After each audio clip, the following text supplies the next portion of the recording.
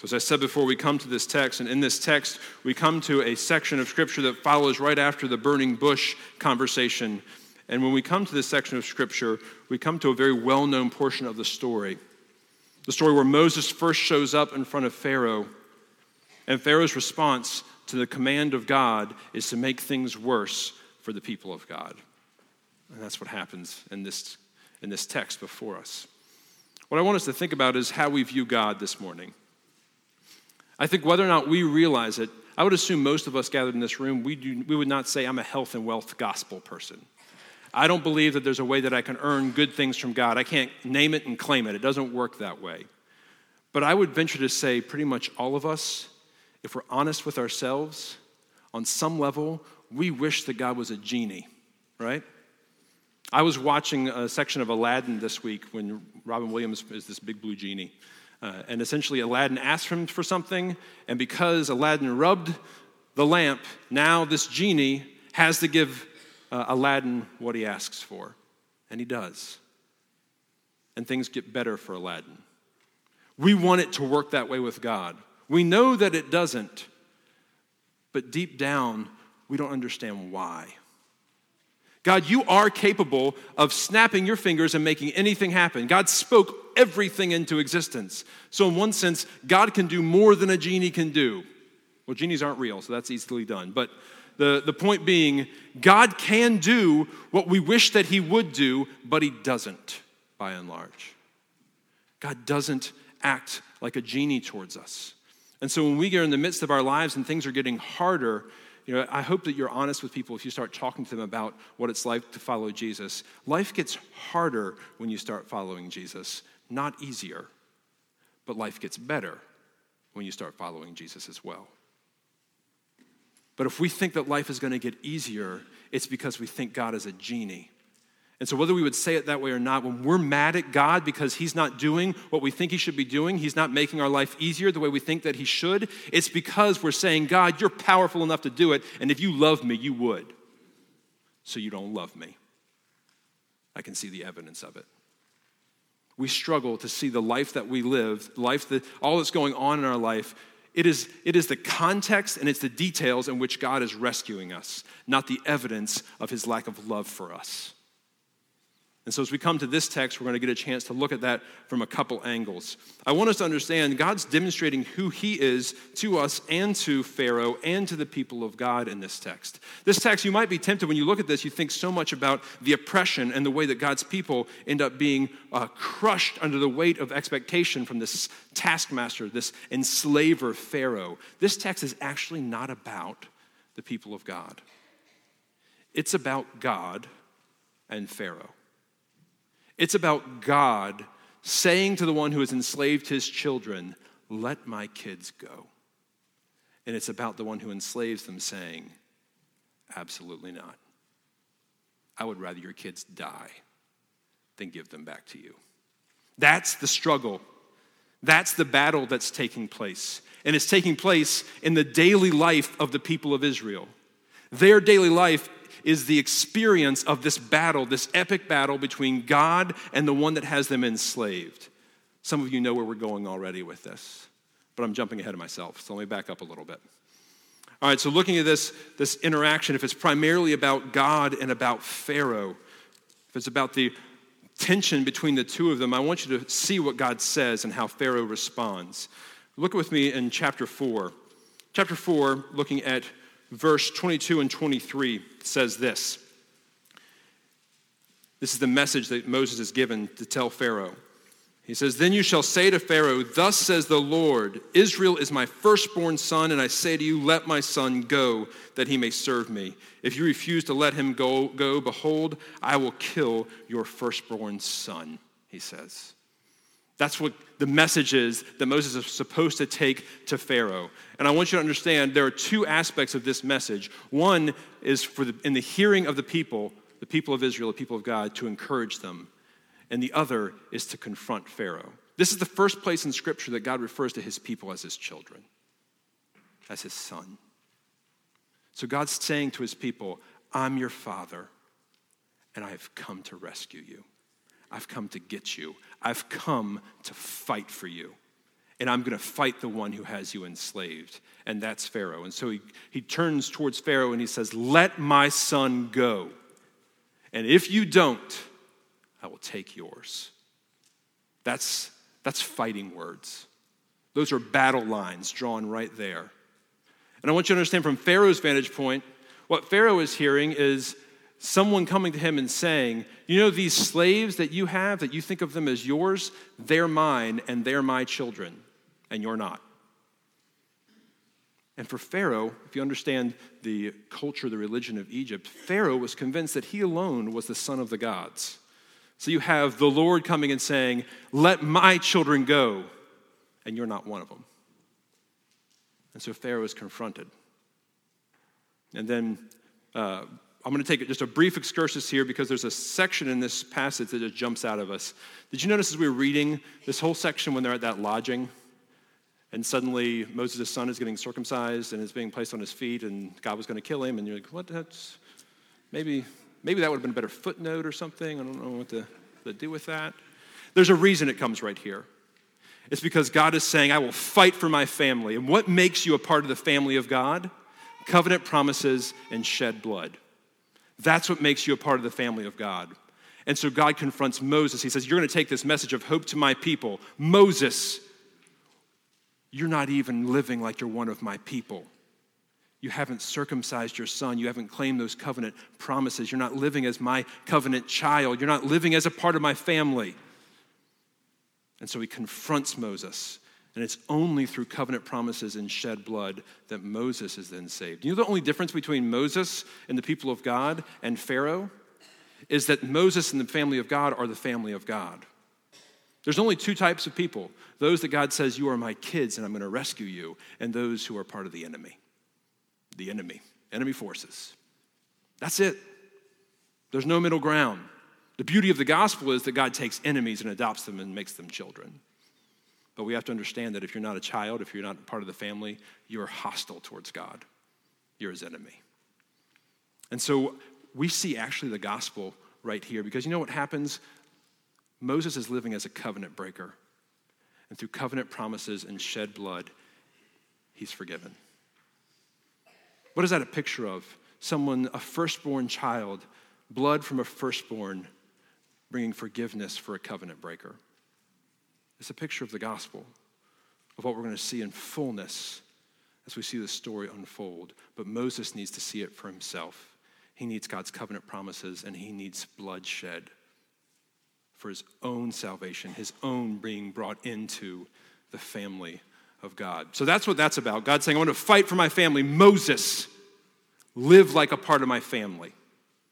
And then we come to the tension between Pharaoh and God. And the tension is this. God is saying, these people are my children. And then Pharaoh is saying, no, these people are my slaves. It's whose people are these? That's what takes place there at the beginning of chapter 5 when Pharaoh says, who's the Lord? I don't know him, and I am not going to let these people go. You can tell me that you belong to him, but you don't. You belong to me. That's the tension. Whose are the people of God? Are they his sons, or are they the slaves of whoever has them enslaved? And God says, when I claim you as my child, that defines you. It doesn't matter if you live in slavery, you are my child now, and that trumps your life as a slave. But Pharaoh's going to have no part of that. So what does Pharaoh do when he finds out that there's a father king who wants to set his children free and take his slaves away? He seeks to crush them. I want you to understand what's going on here. You have Pharaoh saying, no, essentially he's saying to the people of Israel, he doesn't care about God. He's saying, you think that you're the sons of that father king? No, you're my slaves and you're going to feel it. I'm going to crush you. Pharaoh would rather them be crushed than see them go free with their father. That's his preference. Remember, Solomon had an interaction with these two women who claimed to be the mother of the same child. And they said, this is my child. No, she says, it's my child. Solomon, how will we know which child is actually belongs to the mother? Or how will we know which mother belongs to the child? He says, cut the child in half. You can each have half a child. And one of the women says, no, I would rather that child go with her. And the other one says, okay. And so he takes the baby and he gives it to the one who would rather the baby have lived than died. You understand the picture is we have a father king who says, I will rescue you so you can live. And we have a tyrant who says, I will enslave you and crush you. That's the tension. That's the context of life. And that's what I want us to understand is that's what's going on for Israel. They find themselves in the midst of that kind of battle, of a tyrant saying, I will never let my slaves go. And a father king who says, I will have them and you can't keep them from me. Why would we think that life is easy in the midst of that kind of battle? Life is hard. And what enslaves us would rather us be crushed than set free every time. Now here's, by way of application, how I want us to think about this. I want us to look at how the people of Israel respond. All of us are enslaved. We understand for the people of Israel, and for some of our brothers and sisters around the globe, there is like crimes against humanity type of enslavement that goes on. But by and large, for God's people, the type of enslavement that we're talking about is the enslavement that we brought about on ourselves. We have subjected and submitted ourselves to sin, and then sin enslaves us. There's a great sermon by Tim Keller called How Sin Makes Us Addicts. I'd encourage you to go check that out.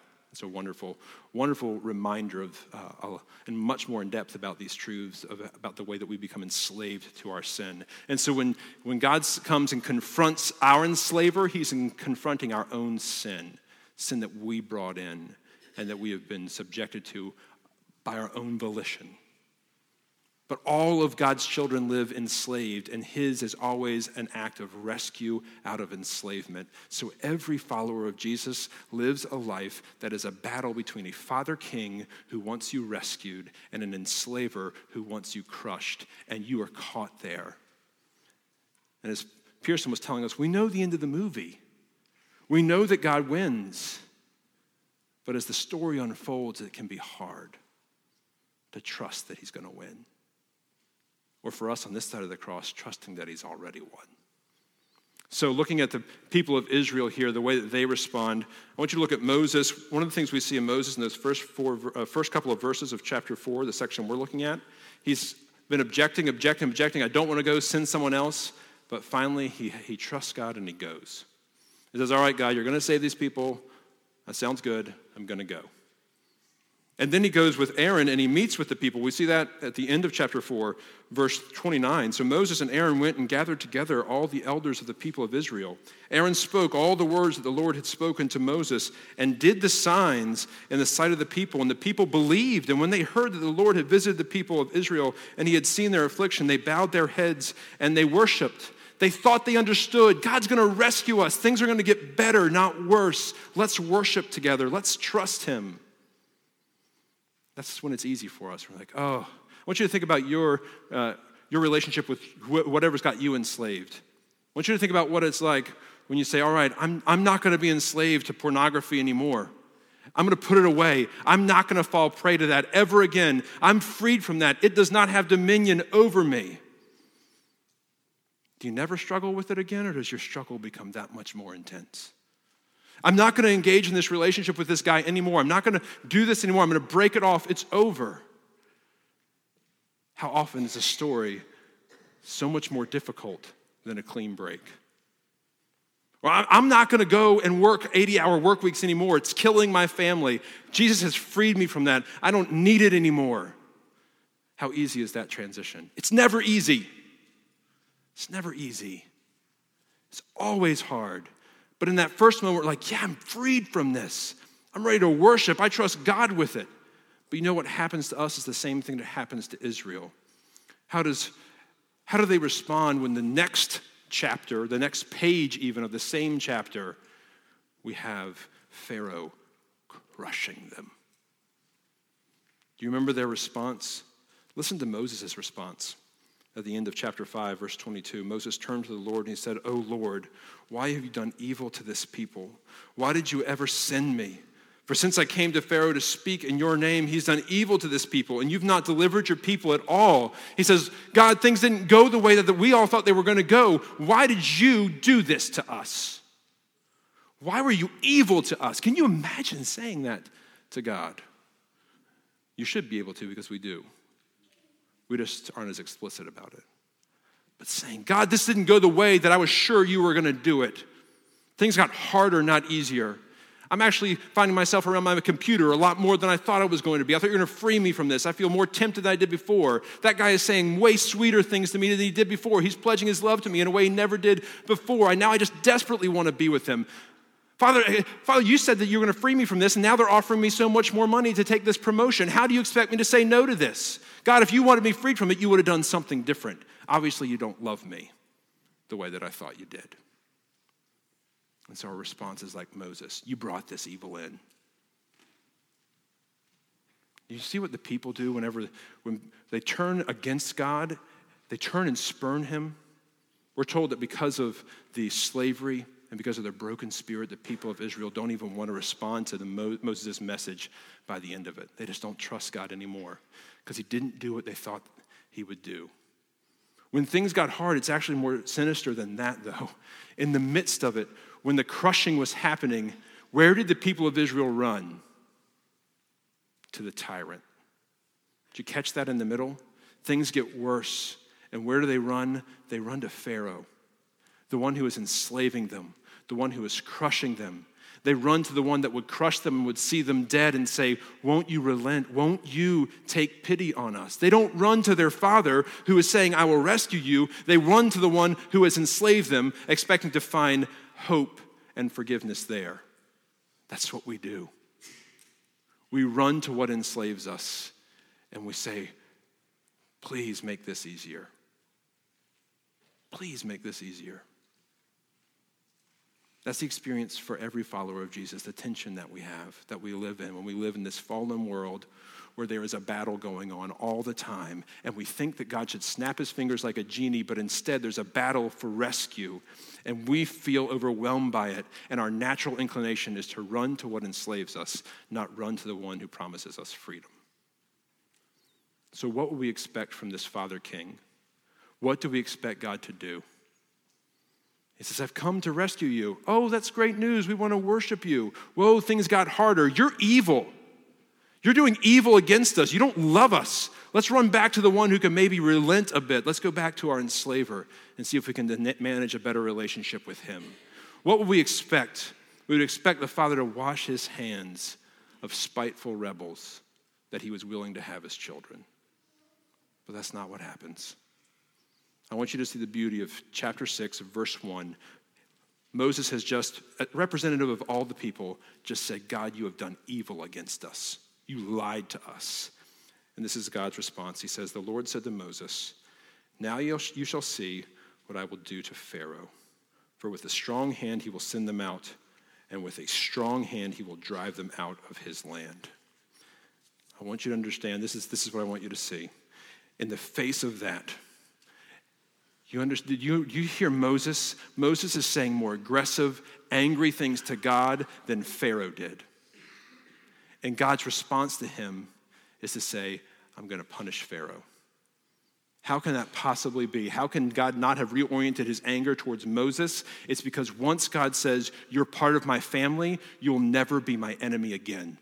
We forget who the enemy is. God never does. We pit ourselves against God as if he doesn't love us, but he never stops loving us.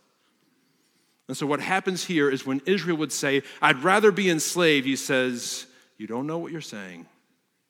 I love you, and I'm going to rescue you. God never forgets that once he sets his affection on us and makes us his children, we're his children forever, even when we don't act like it, even when we don't want to be. There's a freedom here, not so that you can say atrocious things about God, but there's a freedom in this that you can know if you're his child, he will never treat you as his enemy, ever. And he will never stop defeating your enemies, no matter how you approach him. That's not license to treat him poorly, but there is freedom that his love has never been contingent on you being worth loving. It's always been on his desire for you.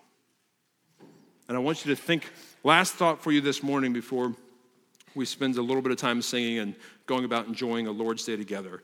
And that's this, that when we think about how God can do that, why God would not pour his wrath out on us, I want you to understand that Jesus, when Jesus went to the cross, He took all the tyranny and the crushing and the enslavement for us. When Jesus was on his way to the cross, he endured all the beatings that we should be enduring. Jesus took all, and then he took the infinite wrath of God as well. He took not only the enslavement so that we are no longer enslaved, but he took the wrath for being our own enslavers on himself. And so God can say, I will never treat you as an enemy. You're my child, and I'm going to love you forever. Let's pray.